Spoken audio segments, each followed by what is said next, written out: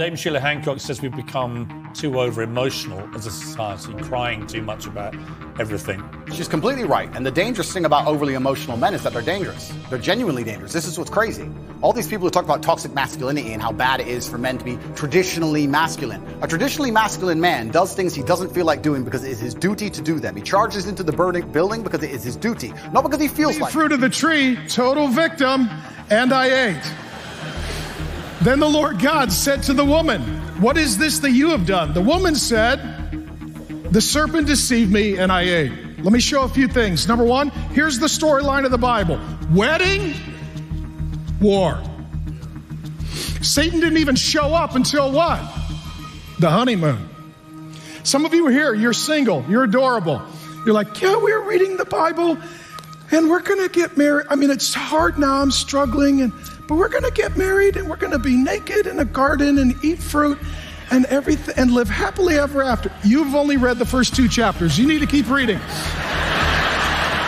That was an expression that I've said on this podcast many times, but I'll say it again, is that hard times create hard men.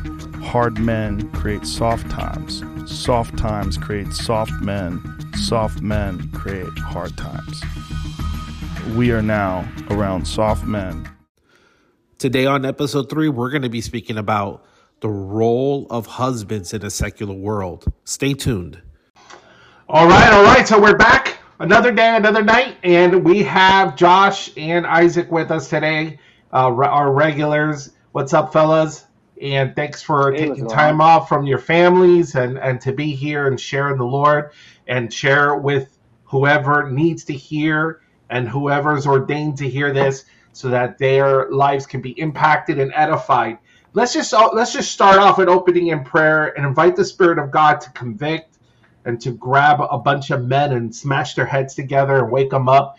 And then us too. I mean, I know I got areas I got to grow in. So let's start in prayer. Father, in the name of Jesus, we thank you. We implore you, Lord, to convict the men out there. And Lord, I ask you to take the men that are in conflict, the men that perhaps have checked out and clocked out of their homes, the ones who are ready to throw in the towels, the men that feel that they're just criticized constantly, belittled constantly, Lord. The men that feel that they have to work late to have some form of peace and not go home, Lord. The man, Lord, who's withdrawn responsibility and leadership because they just feel like their wives just won't listen to them. Lord, we ask you to draw them in. We ask you, Lord, to embolden them, to give them power, to give them understanding of how you work and how this role of husbandship works, Lord.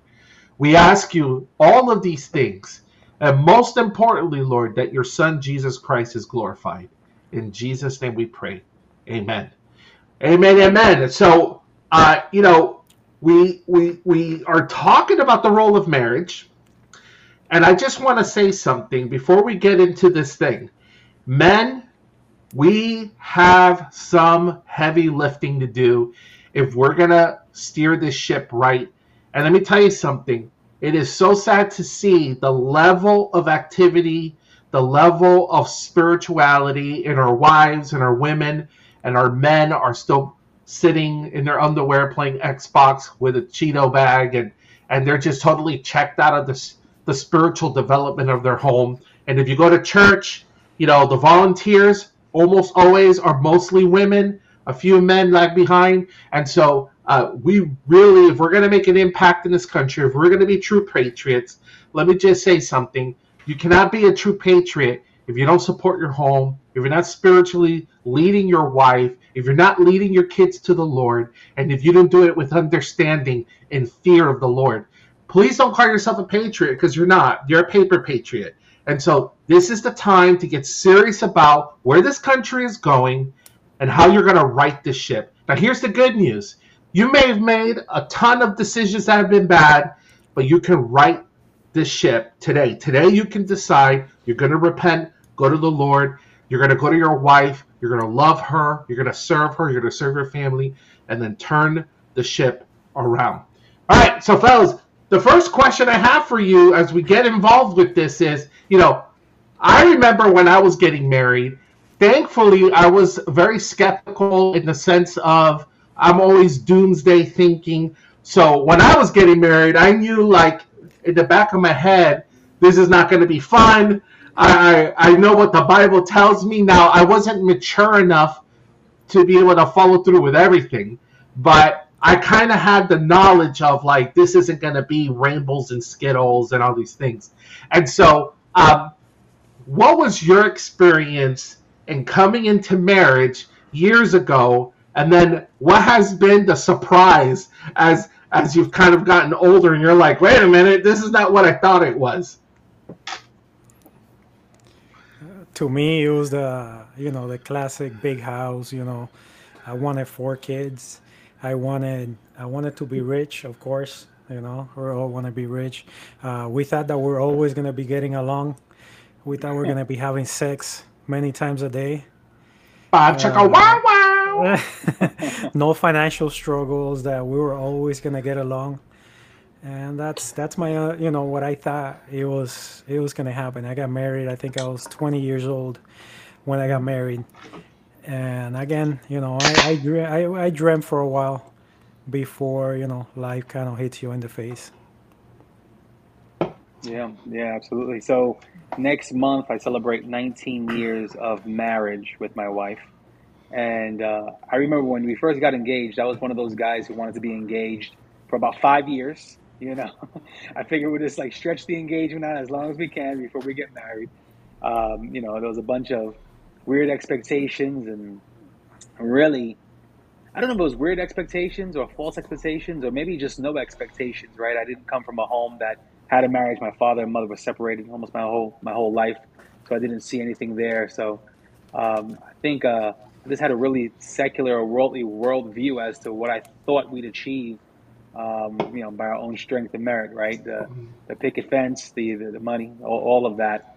In the beginning, it's the honeymoon phase, but you don't realize how much heavy lifting goes into it. It's not for the faint of heart. Amen. And so, if you had to compare, contrast on what you found now marriage to be, what would you say it is? Like, what's different about it then? I mean, you thought it was going to be bliss. Isaac had to dump Aaliyah, so that he can date Cynthia. Yeah. That's an inside joke. And then life comes. You have kids and things happen, and then we wake up and we're like, okay, this is marriage. What is marriage now compared to what you thought it was back then? I think I couldn't imagine how awesome it was going to be, and we went through struggles. We went through times where we thought that we're not going to make it. Your father counseled me and Martha for about 1.5 years, and I think if we didn't go through that counseling, we would have been divorced. I don't think we would have lasted. Counseling helped us a lot. Sometimes we go back to counseling, but it's at the end of the day, it's if you work for it, if you really want your marriage, to work out, you got to work at it. But it's to me, it's amazing. Every day right now, I can't wait for my wife to get home. If I get home before her, I'm calling her, hey, where are you? Hey, when are you getting home? And she does the same with me. And we've been married. In a few months, we make 25 years. And I love her more now than I loved her when I married her. And I couldn't believe, I couldn't think that was possible. Amen. Yeah, absolutely. I think with all the expectations that I had, I don't know if I could have imagined it being this good, to be quite honest with you. And of course, it wasn't with its points of difficulty. Like I said, we've been together for going on 19 years of marriage, 21 years together.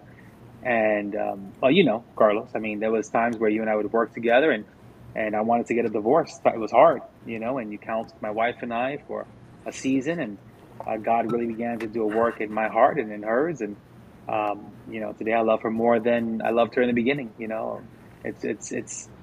I'm glad that we did the hard work earlier so we can reap the blessings and benefits now. It's a beautiful thing. Again, it's not without its challenges, but man, is it worth it. I wouldn't change a thing.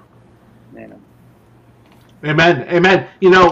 For me personally, I will tell you that the thing that has changed the most is really understanding the reason why Jesus places the man and sort of in a parody, right? Like he's saying, men, you're to love your wives as a church. I think as the way I love the church, I think now I'm beginning to understand that more and more because, we like to isolate that in a way like, hey, we really need to love our wives a little bit, the way Jesus did, but it's so much more complicated because it's about a lordship idea.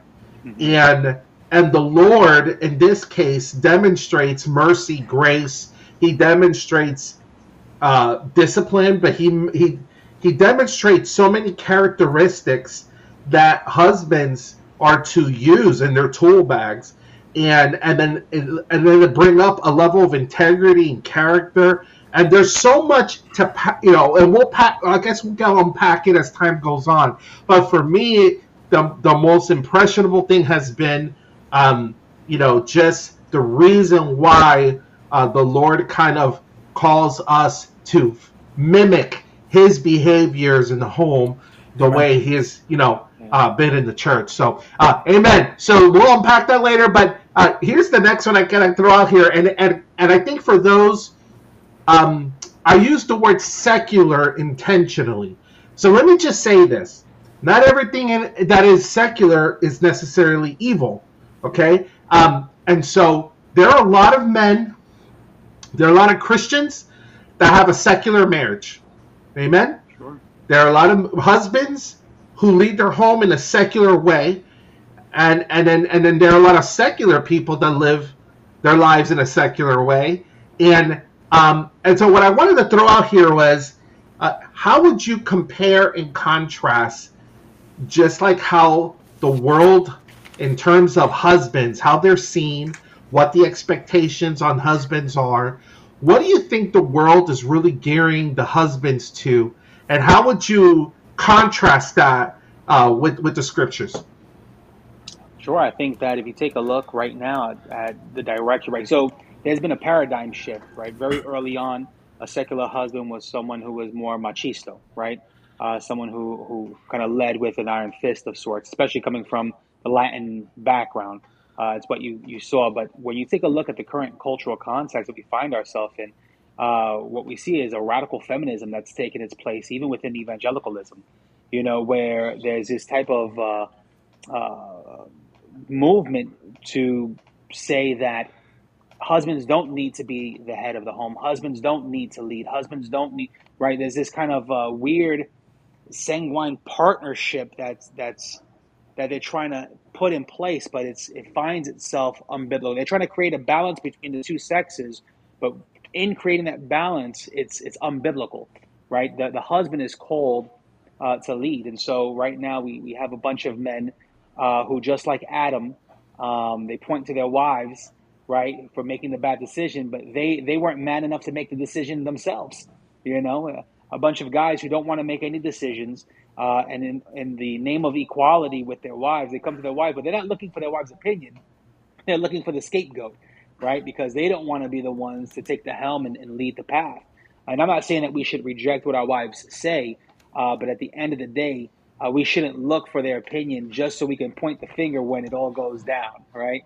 God calls us to lead the home, to be shepherds in the home. I think the verse that you said, and I think we'll unpack it later on, but it says that we're to love our wives as Christ loved the church. But then it continues, it says, and He gave Himself, right? So the Christian man is supposed to love his wife sacrificially, right? Not just love, right? But love sacrificially, the way Christ loved sacrificially, even unto death, And so I think that's where the paradigm shift takes place. Amen.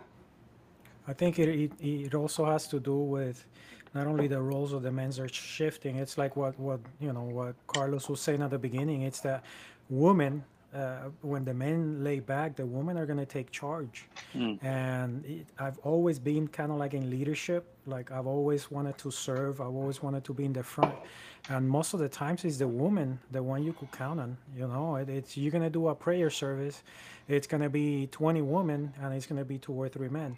If you need to do anything in the church, it's usually the women, the one that are there. I don't know where churches will be right now if it wasn't for women pushing the way, and it's because a lot of times it's because the men gave up the role of leadership of the household, and the women just take over. It also has to do with marriage. You see a lot of people in marriage, they use marriage as a contract. You know, that's how the world sees it, is a contract. If you break a rule, you know, let's just break the contract and let's move our way. In a Christian marriage with the husband, we do a covenant with God. Right. You know, it's not only that we become one. It's we're standing in front of God and telling God that we're gonna take care of our other half. And a lot of people don't see it that way. I think the divorce rate it's really high, and I know we're talking about manhood, what it is to be a biblical man, but that also has to do a lot with the divorce rate, with men having their me time. Now you see a lot of you have to be an individual when you get married. You know, you need to have your me time, you need to have your time with your friends, you need to do these individual things, and I think that that's very wrong. When you become one, you guys got to do everything together. You know, it's not only about you as a man, it's about you and your wife. She's the other part that God gave you. And that part of becoming one, it's very important in that covenant. When we don't follow that, that's why we see so many women leading the church. And they're the ones a lot of times that are in charge. And we're seeing just a twist. We're seeing, you know, a big change on that. And I think that's where men are lacking. And I know this shouldn't be so negative, but that's what I've seen over the years, especially. Usually I love, you know, prayer and worship and stuff, and always in the prayer and worship services it's mostly women, you know, and that's sad. And I think that men need to step up and need to take charge again and start leading the worship. They need to start leading the prayer. They need to start leading, you know, as we're going to talk in a little bit in their homes, and we're lacking a little bit, and I include myself, because for many years, you know, I did the same, and my wife was the one that was pushing, hey, let's go to church, hey, let's do this. So it's women have been there. They're always more faithful than men, and I think that because the manhood is lacking, I think women are stepping up. Amen. Well, you know, again, to refocus, we're talking about how is the world different, right? For men and husbands, how's the world ministering or showing us a different way? And I think we're seeing that drift. And one of the things that I do see happening more and more, and the reason why it's important to identify this is because those concepts, those secular concepts, are making their way into church. So we're using terms like toxic masculinity in the church. And that is a secular concept. That is a concept that it's a construct created so that men, husbands in general, don't show strength. And so, you know, I go back to the times where, you know, Isaac and I used to talk about this all the time, about how, like, you know, we patted our kids up. You know, when we were going outside to play, we would, you know, just get on our bikes and go. And now kids have like pillows all over themselves. They're all padded up, and you know, and everything is like prevention. There's a lot of prevention of kids going through something difficult. And then that's caught up to us. So now we have men that, and I'm going to be honest with you, I'm not a very handy person. And so we have men who don't know how to fix things, don't know how to do things, don't know how to provide for things. They have to hire service contractors for everything. It's just a different type of man. So that when tough times come, I think husbands just check out. I think what's even worse is that when tough times come, our wives know that our men are not going to be ready. And so they've thought about this 1,000 times. And so they have already talked themselves into a role that God has not opened for them. And so our wives are stuck with the option of, well, either it doesn't get done and the ship sinks, or I gotta step in that role and do the best I can. And along with that role comes that level of masculinity. So that we see our women take on these masculine traits that they call toxic masculinity. They take on the masculinity, and then we become feminized, right? So now we become feminized. Our boys become feminized, and so our boys are learning how to take instructions from women. Our boys are learning how to doubt themselves, right? Mommy does everything. Mommy tells daddy what to do. Mommy does the checkbook. When I ask daddy if I can do something, he tells me, go ask your mother, right? And so all of these things start to happen. And I think there's a culture that has penetrated in the church and in the home that has really put a dark cloud over the man. And after a set amount of years, I don't know if you've heard this or felt this way, but I have heard it from many men that have said, yo, just my wife doesn't respect me. My wife won't submit to me. My wife always belittles me. My wife, and so it's always, it's never that that man never stepped up. It's not his fault, right? The woman gave me to eat. The woman gave me the fruit to eat, right? So it was the woman who's, so what I see happening is this pervasive secularism idea of women and man and the roles of the husband coming into the church and feminizing the men. And I'm seeing a generational difference of what our boys like in terms of entertainment. We were the G.I. Joe generation, the Transformer generation, the Army men, the Green men, guns, big wheels, trucks, and now our boys are attracted to Will Smith's son, Jade Smith, and that type of lifestyle, and they're what we call soy boys, right? Very weak, lanky, not tough, very emotional, very into their feelings, and that is ravaging. I mean, it's coming like a brush fire through the church, and not many pastors are ready, and not many homes are ready. And so, with that being said, how much do you think the feminization of men has really entered into the church, and how big of a problem do you think it is? Yeah, I mean, I think that it's a gigantic problem. Like I was saying earlier, I think there's this whole movement, evangelical feminism. I think we see it, and obviously we may take different perspectives here. I'm a complementarian. I don't think that women should be pastors, and we have women as pastors in the church leading congregations. We have women in the homes leading their household. We have women discipling their children, and all the while we're telling men that they can't be men. They have to submit, to the needs of the home, and it's really damaging. I think Josh was making a really valid point when he was speaking about a true statistic, which is 80% of the people who volunteer in church are women. The other are the men, and it's sad because at the end of the day, God has called men to lead. And when you take a look, when I was a pastor, I used to do marital counseling, right? And I remember Carlos used the analogy of the ship, and I remember I was counseling a marriage, and the husband was like, I need to steer the ship, and the wife tells him, yeah, but the ship is sinking.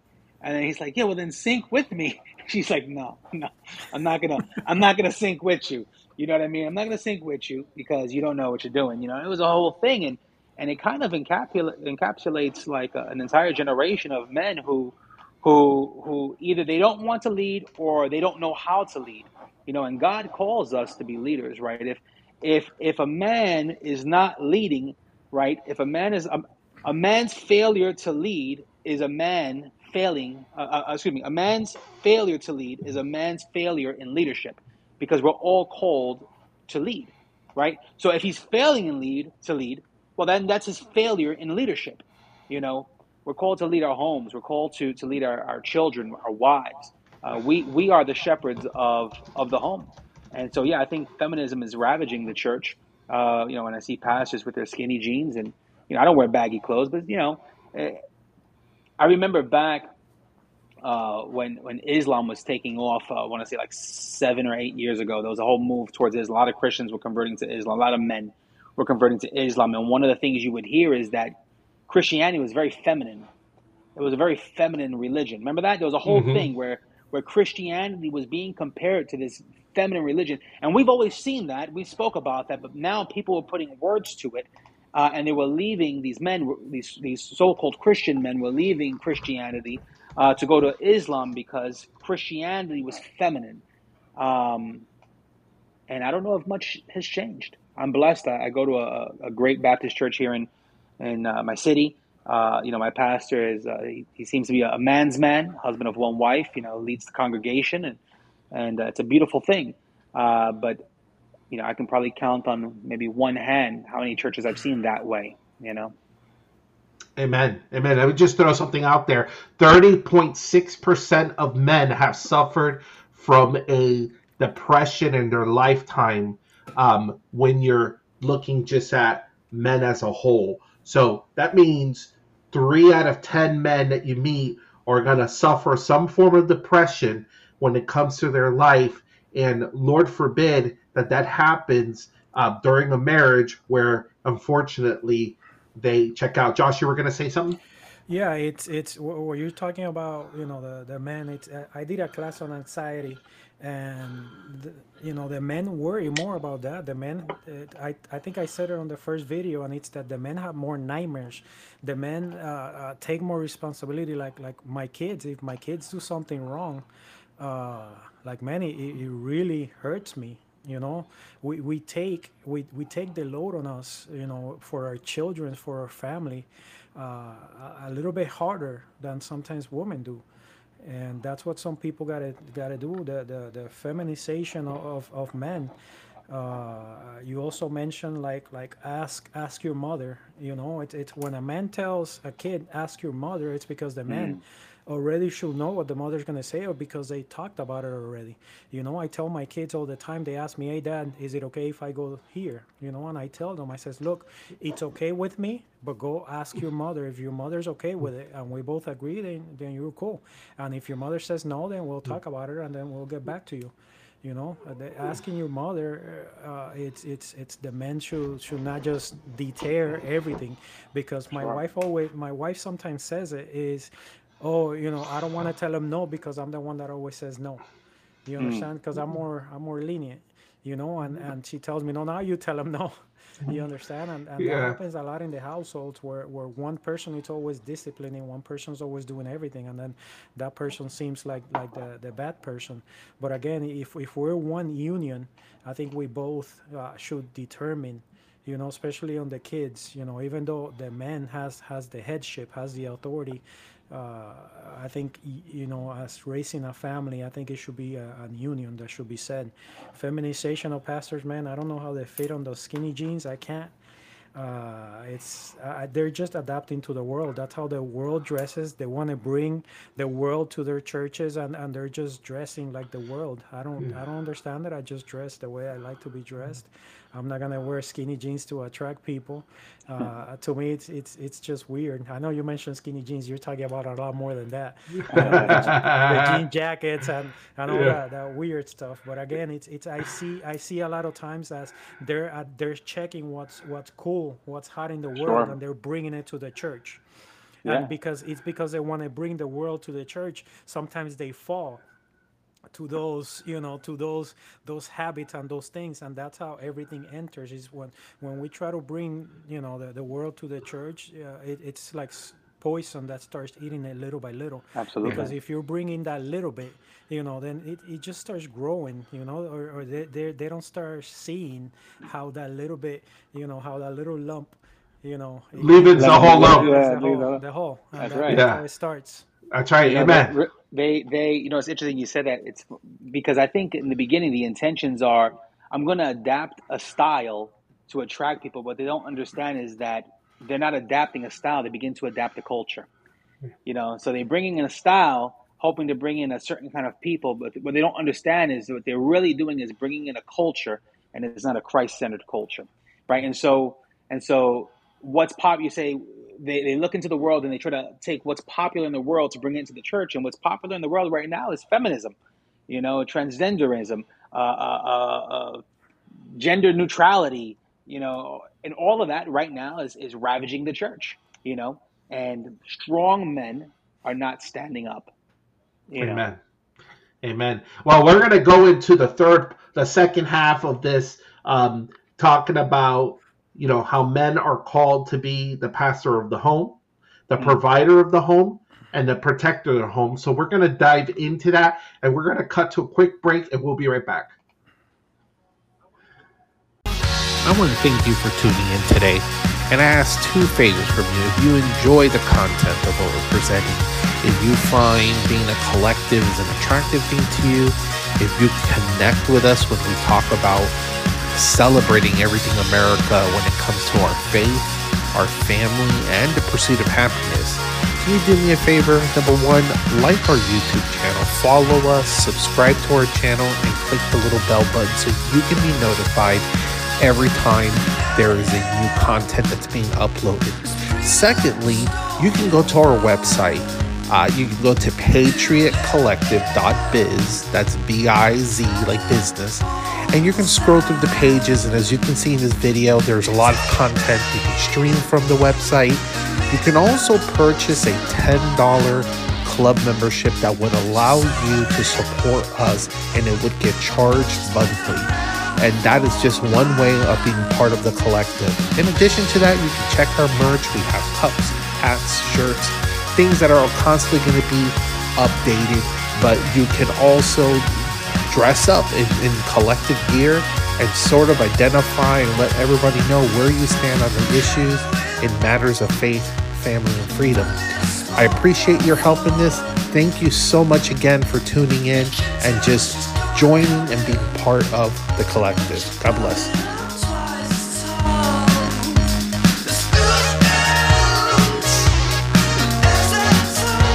All right. So we're back. All right. So hey, y'all, let me tell you something. Y'all need to check out that coffee cup, collect a coffee cup mug. With a little come and take it. It works really well. I'll be honest, it works really well. Anyways, so we are back, and we're going to now dive into the second half, which is, what does the Bible say? Right? Because at the end, if we don't open the Bible, then we're just all spinning our wheels here and just talking. And so, the first thing we're talking about is husbands, how we are different from the world. Listen, husbands. How are you different from the world? The worldly husband, the secular husband, okay? Where the world wants you to be a good little boy and sit down, right? The first thing we've highlighted as a group, we've talked about this before, was husbands. We are pastors of our home. And if you're a pastor, remember that you're the pastor of your home before you're the pastor of flock in the church. That is the requirement. So let's start off there. What are your thoughts? What does that look like? What does it mean for a husband to be a pastor of their home? Yeah, I think that the husband is the family shepherd, the pastor, the minister, the discipler of the wife, of the children. It's our responsibility to lead the ship, to lead our wives to godliness, to lead our children to godliness. God calls us to minister to our family first and foremost. It's interesting because you mentioned pastors, and I served as a pastor, right? And I remember when I first planted my church, I was so busy doing church work. I was so busy doing church work, and I was saying, I'm gonna give my all to God, and God's gonna take care of my family, but I'm gonna give my all to God. And so here I am. I'm doing marital counseling with other couples. I'm discipling groups. I'm leading Bible studies. I'm preaching every Sunday. And that first year and a half, my family begins to deteriorate. I'm not spending time with them. I'm not managing my time. And by the time the second year of my ministry came through, I made after conversation and prayer and going through the scriptures with my wife, I made I dedicated myself both to my family and to the Lord, in that I would not sacrifice my family on the altar of ministry, right?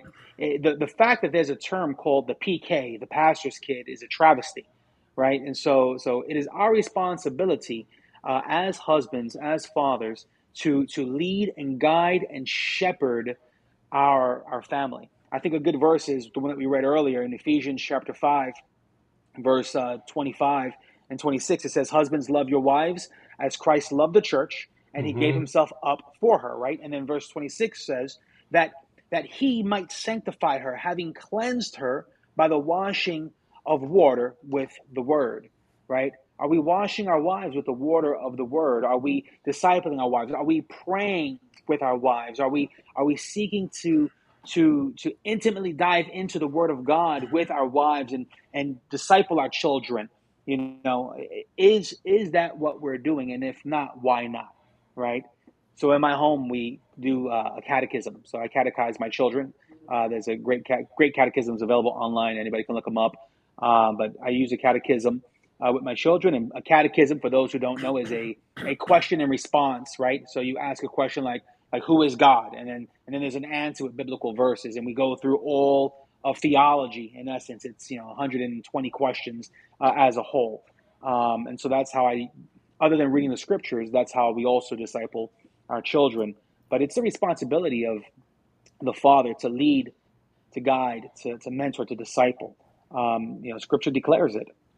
Yeah, amen. And Isaac, just to add on what you said in Ephesians chapter 5, if you jump up to verse 15, it actually says, look carefully then how you walk, not as unwise, but wise, making the best use of our time because the days are evil. And isn't it funny? Because that is so much, that is happening so much with the men and husbands in the church, where we're just existing and walking and just living and going, collecting a paycheck, bringing it home, and then participate, just, not necessarily in evil things, but secular things, right? And it says making the best use of the time because the days are evil. It's like, men, the world is burning and you're worried about who's going to win the game, right? And you're worried about your next fishing trip, or you're worried about all these other things,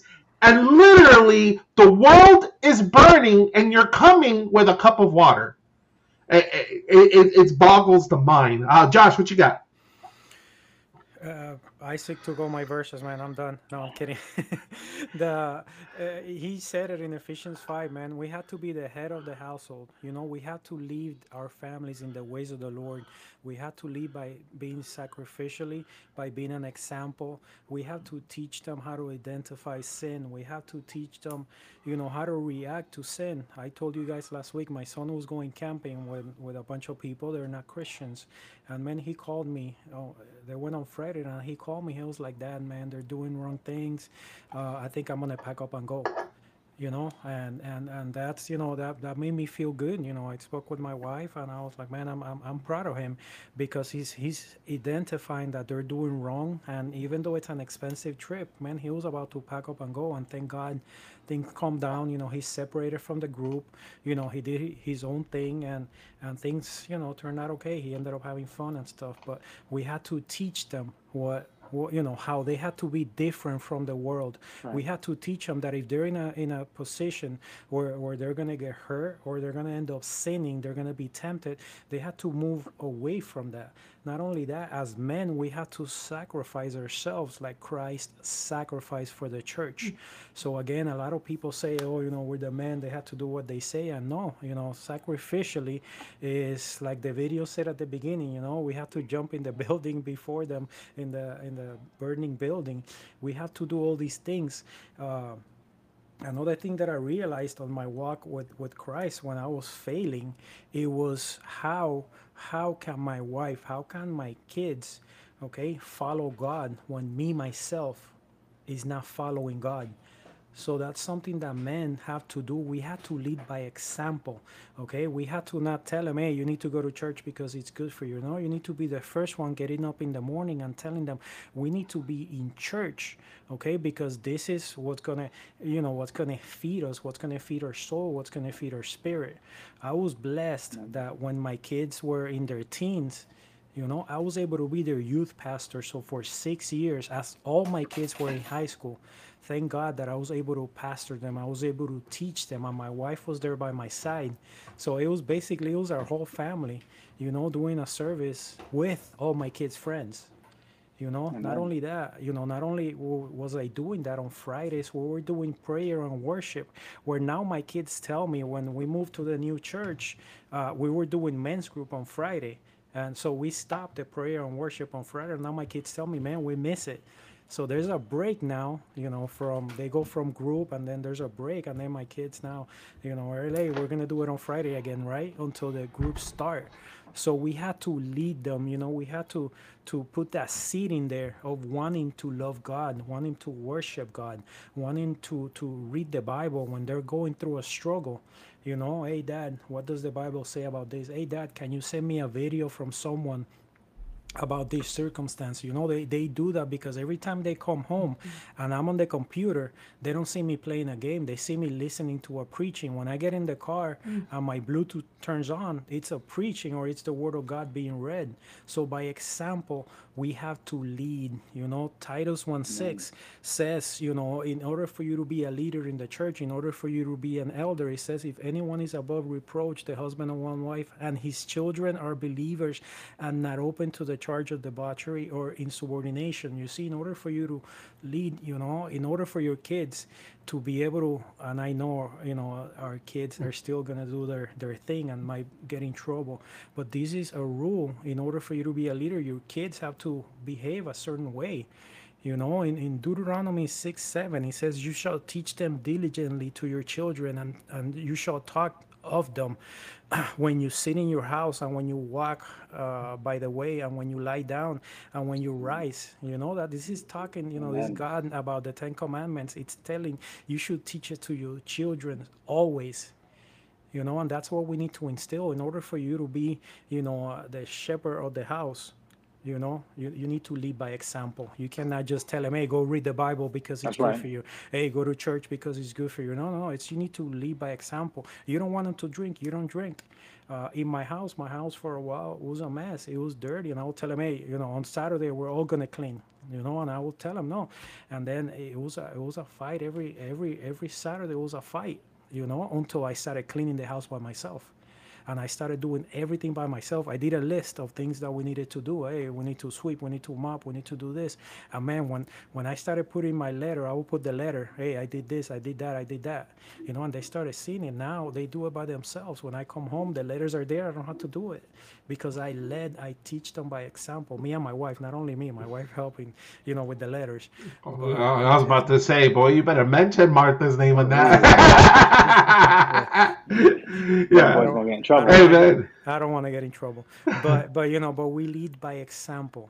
Amen. It's what we need. That's to right. do. Amen. Well, here's something that's really important because y'all saying something about how men need to lead, how men need to get up, and I'm gonna kind of take an interesting turn here because this is something that I think most men are gonna agree with, and or at some point they've experienced this because we got to face reality. We are so inconsistent. Okay, so often we have a tendency to start something, maybe, we do something great for 3 months and then it starts dying down a little bit. And then there's this credibility issue with our wives and we do the best we can, right? And we start lifting up. And so there's sometimes this sort of feeling where we're doing the right thing, but we don't feel in our home we're getting the level of cooperation. And I can't tell you enough how many times I've talked to men saying, hey, look, I tried. I got up on Sunday morning and I took my kids and I took them to church and I started to do the right thing. But, I guess my home became so secular because I was absent that now when I'm trying to steer the ship the right way, I'm getting resistance. And so I want to take the turn there, because this is where being a man in the right tone, let me just say that first, in the right tone, in the right character, and in the right firmness, the way Jesus was, where we're going to have to put sort of a hard line, and we're going to have to be immovable, and we have to refuse to get up in our feelings about this. But one of the things the scripture says, and Isaac, you read it, but he talked about washing our wives with the word. And let me tell you something. If we left our wife in the mud for 2 years, 3 years, and we start using the word to wash her, hey man, she ain't gonna like it. She's not gonna just automatically say, "Oh, how great, oh great." Now you want to put spiritual guidelines on our alcoholism or alcohol consumption and our parties and our drug use and how we talk in front of the kids, and now you want to start putting guidelines, and then you start kind of trying to lead the right way with example. But don't forget, we're shepherds of the home. And so now we start we're trying to wash our wives with the word, and we're going to meet that initial resistance. And that happens. I can't tell you how many times I'm reading through chat rooms, I'm reading through things, the Reddit articles, people who are struggling with this because we left the home for so long. And now we have to kind of make it right, and we're trying to make it right, and we're meeting resistance from our kids, we're meeting resistance from our wife, we're meeting resistance from extended friends and family. How do we get over that? Look, if I want crumble cookie right now, I can go to my app and I can download, and have it delivered via Uber Eats within 30 minutes. Not just crumble cookie. I can get ice cream. I can get Chinese food. I can get whatever I want. I can get Chick-fil-A if they were opened. If I wanted to pick up a podcast system and have it delivered tomorrow from Amazon, I could do that. All right. If I wanted to just flip on my TV and watch any movie that's available, I can do that right now, instantaneously. We live in a time where everything is just so instantaneous. And so here we are as men. We've failed to lead the home. There's been years of damage produced. And we think because we've made a change in a day that everything should be flipped and okay. No, it doesn't work that way. Diligence is about long obedience in the same direction. Long obedience in the same direction. I remember I was young with my wife. Well, we were married. We were probably on our third or fourth year in marriage. Things were getting really difficult.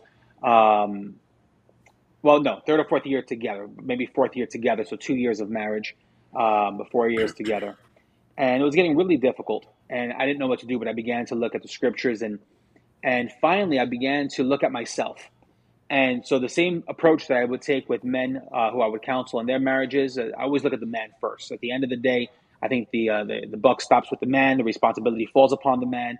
At the end of the day, when God looks at you and says, "What have you done with what I've given you?" you will have to give an account as the husband for the leadership of your home, your wife, and your children. So I always go to the man first. And when I look at my own life, it's because I take that approach with myself. So my wife was driving me crazy. She was driving me nuts, man. You know my wife, and she's changed, and we got married very young. But in the beginning, it was tough. It was tough. She was tough, and I was apathetic and lazy. And I decided to just do the right thing, irregardless of her. I didn't want her to change. I didn't want her to.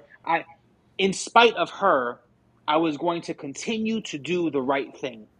You understand what I'm saying? So if she didn't give me praise for doing the right thing, I continued to do the right thing. And if she didn't want me to do the right thing, I continued to do the right thing. And if she didn't notice that I did the right thing, I continued to do the right thing. Long obedience in the same direction.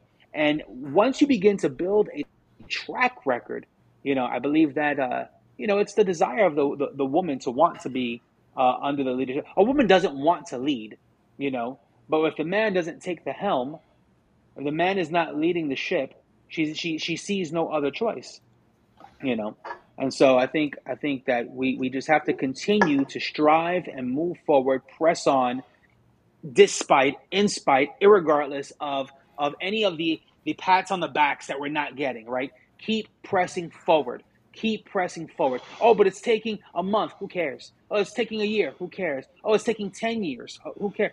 My wife and I have been together going on 19 years of marriage, 21 years together. And it's this last portion of our marriage that's been so amazing. You know, everything else is an ebb and flow. It's an ebb and flow.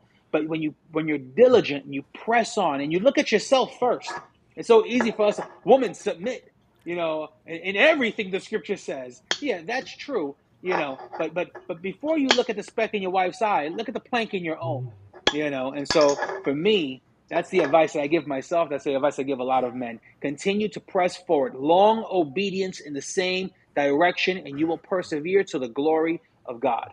Amen. Josh, what you got? We just finished in our church. They have a marriage group on Mondays, and they just did the Love Dare. I remember when the Love Dare came out, maybe like 12, 14 years ago. I don't remember. We did it. We weren't into it. Now this time, it was a little bit different because, you know, it's 25 years. We've been at it a long time. We already know what it was. But still, it's like your question was about... I forgot what your question was. But my question is, like, how do we right a ship? Like, if the man is being consistent and he's trying to do he's doing... That's where I was going. I'm sorry. Isaac talked too long. I forgot my point. Hey. But it's again, I keep on saying if we keep on messing up, okay, it's gonna take time. It's gonna take time to fix our marriages, especially talking about marriage, you know, because man, I was rough when we first got married. You know, I was a kid. I hadn't even grown. I was 20 years old. My wife was 17 years old. We were both kids. We didn't know how marriage worked. We hadn't learned from our parents that long. So my wife is still hurt for things from things I did 20 years ago. She sometimes brings it up, you know. So we hurt them so much, and again, we are called to sacrifice ourselves. We're not called to be forceful. We're not called to be hateful. We're called to sacrifice ourselves. A lot of times we're gonna have to do things we don't want to do. That's what sacrifice is about. You know, in order for us to gain the trust of our wives again, we're gonna have to sacrifice. We're gonna have to say, like I know it's a little funny, but we're gonna have to say, I'm sorry. A lot of times when we know we're not wrong. and that's what it is. But it takes time again to get that trust, to earn that trust back from our wives. The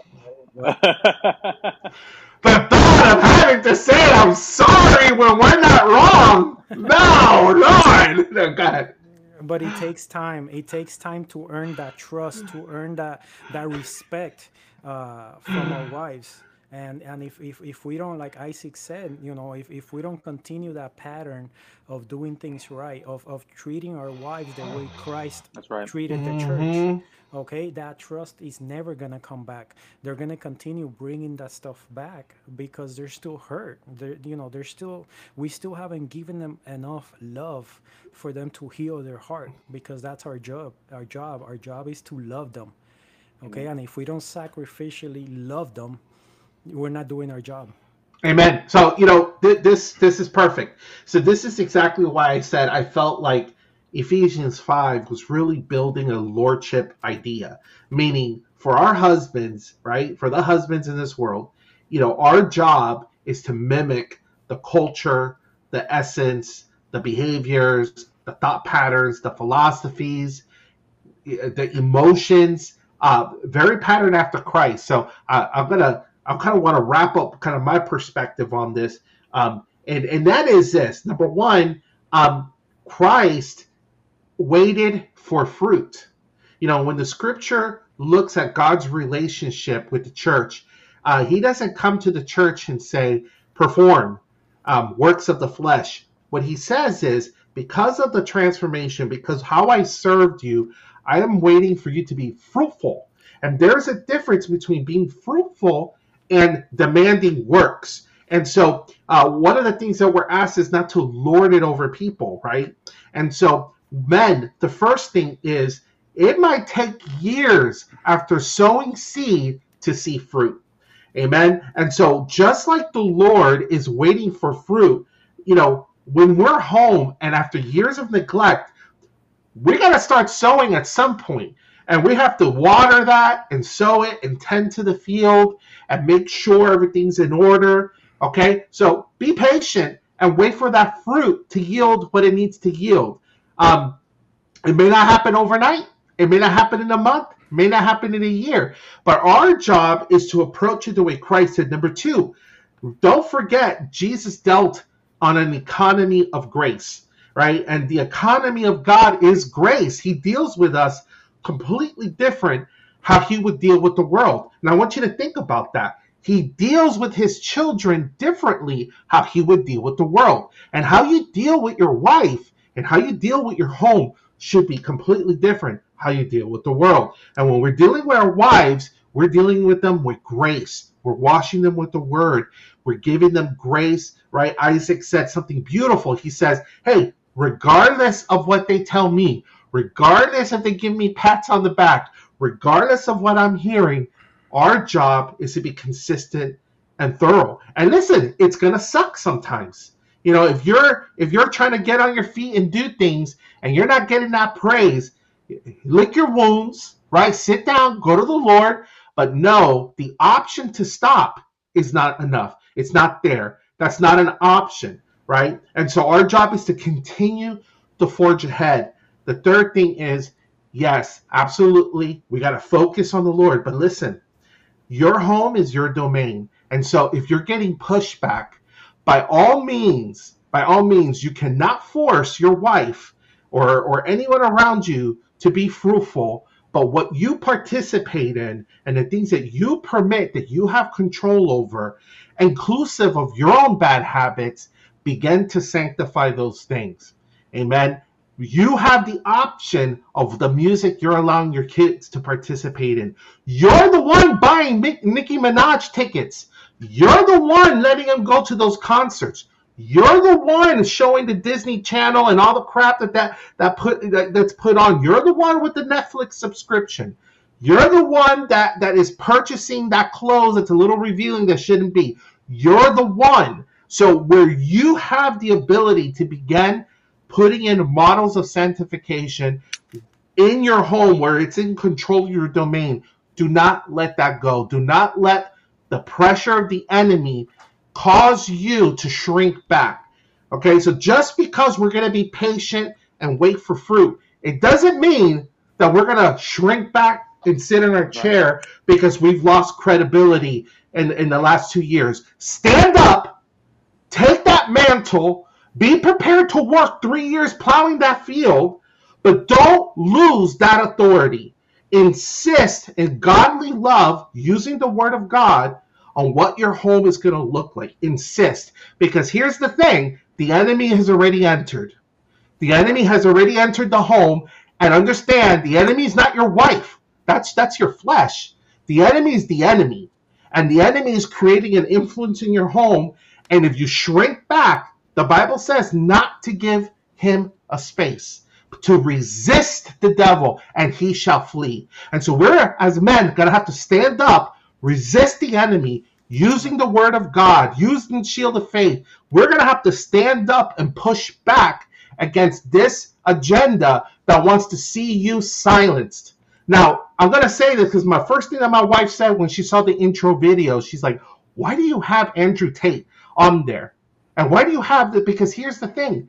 The world is even seeing that men have been punked for the last 10 years and we've been stripped of all our identity. And when the world, not believers, not the church, not the pastors, when someone like Andrew Tate, who is a kickboxing guy, comes on the thing and says, you know what, men, it's time for you to stand up and be a man. We got to listen. It's all over us. And so here's the point. I'm not suggesting that we think Andrew Tate is the role model man. What I am saying is that what he says is true. What he said in that point is true. What Mark Driscoll said is true.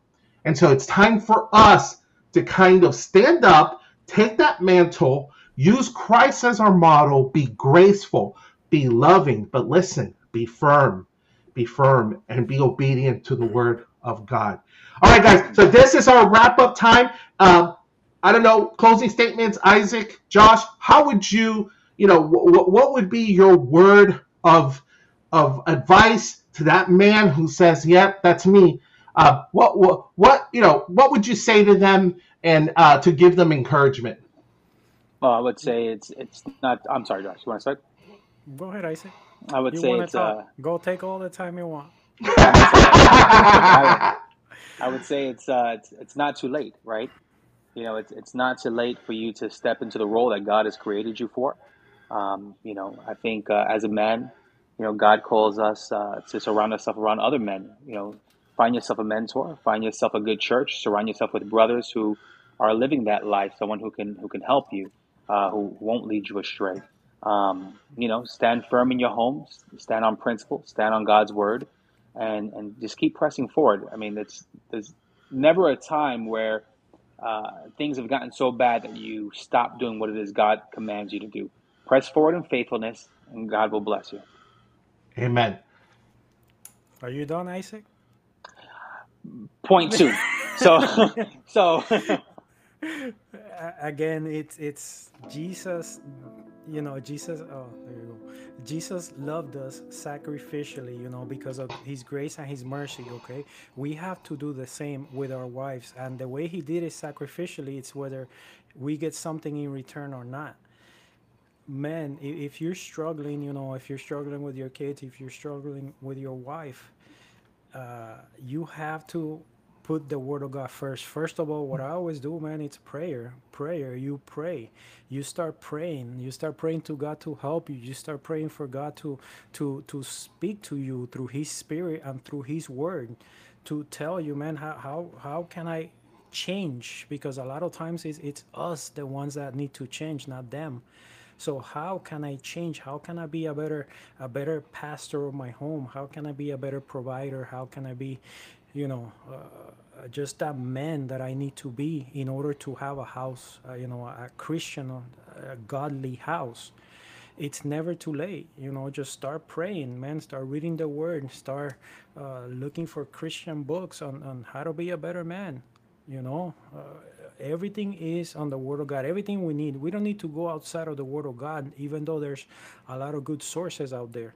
But start with the simplest thing. Well, hopefully you have a home, is the Bible, but start with prayer, then start with the Bible. And God is going to open your understanding. He's going to help you with His Spirit. He's going to guide you in the way you need to be. But again, if you don't do it sacrificially, okay, if you don't do it out of your heart, the wives are going to catch up right away. If you're just doing it, I said, if you're just going to do it to cross a check mark, like that book, Love Dare, if you're just doing it just to do that check mark, man, the wives pick it up right away. You just do it out of your heart. Do it because you love God, and do it because you're not expecting anything in return. Do it out of grace, because that's how Jesus did it for us. Amen. Love that. Well, let's pray so we can end this. Next week, by the way, we're going to be sharing, and we're going to, almost in the same vein, we're going to go into what is it to be a man, and masculinity, how to build biblical masculinity. What does that look like? Where we talk about toxic masculinity in this world. There's a lot of talk about what that looks like, and believe it or not, unfortunately, what the world calls toxic, God calls holy. And so we're gonna talk a little bit about what holy masculinity looks like, and if you're interested, and if you have a young boy, if you have a husband that you think needs to hear this, if wives, if you want to tune in and just sort of take in some of that stuff that we're going to be talking about, feel free to do so and share the podcast. But let's close in prayer. Father, in the name of Jesus, we just thank you, and we ask that your Holy Spirit visit the audience that this is going to reach to, that you convict them, Lord, and you give them hope that all is not lost, I ask you, Lord, to give our men that sense of purpose and accomplishment and pride and what you've called them to be, Lord. And then may they stand up and pick up that mantle that was dropped years ago. Maybe it was because of an illness. Maybe it was because of a bad divorce. Maybe it was a bad fight. Maybe it was a childhood trauma. Maybe it was something that caused men to just sort of say, forget it, I'm done. Lord, we also pray for the men who think leadership is abuse. We pray for the men out there that are abusive, angry, distrustful. And we ask them, Lord, that you put in a soft heart and you call them to repentance and they come to you. If you don't know Jesus Christ as your Lord and Savior, if you don't know him as your God, as someone who has come to take away your sin, I just want to tell you this right now. Jesus died a horrible death for you. And he took away your sin and he gives you his righteousness. And after giving you his righteousness, he gives you his spirit to live in you so that you can live a new life and a transformed life. Not a religious one, not one filled with rules, a one where your desires begin to change and you have a new nature in you desiring the things of God. And if you desire to know Jesus Christ today, all you have to say is, God, show me the way. Help me to understand your ways. I believe in you. I believe in this message. I know you died for me. Take my sin away and I receive your spirit. And let God from here on out show you. And the way you're going to do that is find a church, a good Bible-believing church. Or reach out to one of us. You can reach out to one of us and learn a little bit more about what Christianity is, and we'll steer you in the right place. Lord, we thank you for this opportunity. We thank you for everyone here. We thank you for your message that you are spreading. In Jesus' name we pray. Amen. Amen. Amen. If you have any questions or you want to reach out to Josh, Isaac, or myself, you can simply write questions at patriotcollective.biz. Again, write an email to questions at patriotcollective.biz. If you have questions, it could be anything, but we'll field the questions here live, and we'll answer them to the best of our ability if you have any. And I thank you for tuning in. Please don't forget to like and subscribe at our YouTube page, and so that you can follow us and share it. Share it with people who you think this would benefit. All right, folks, until next week, thank you for tuning in. Catch you next time. Amen.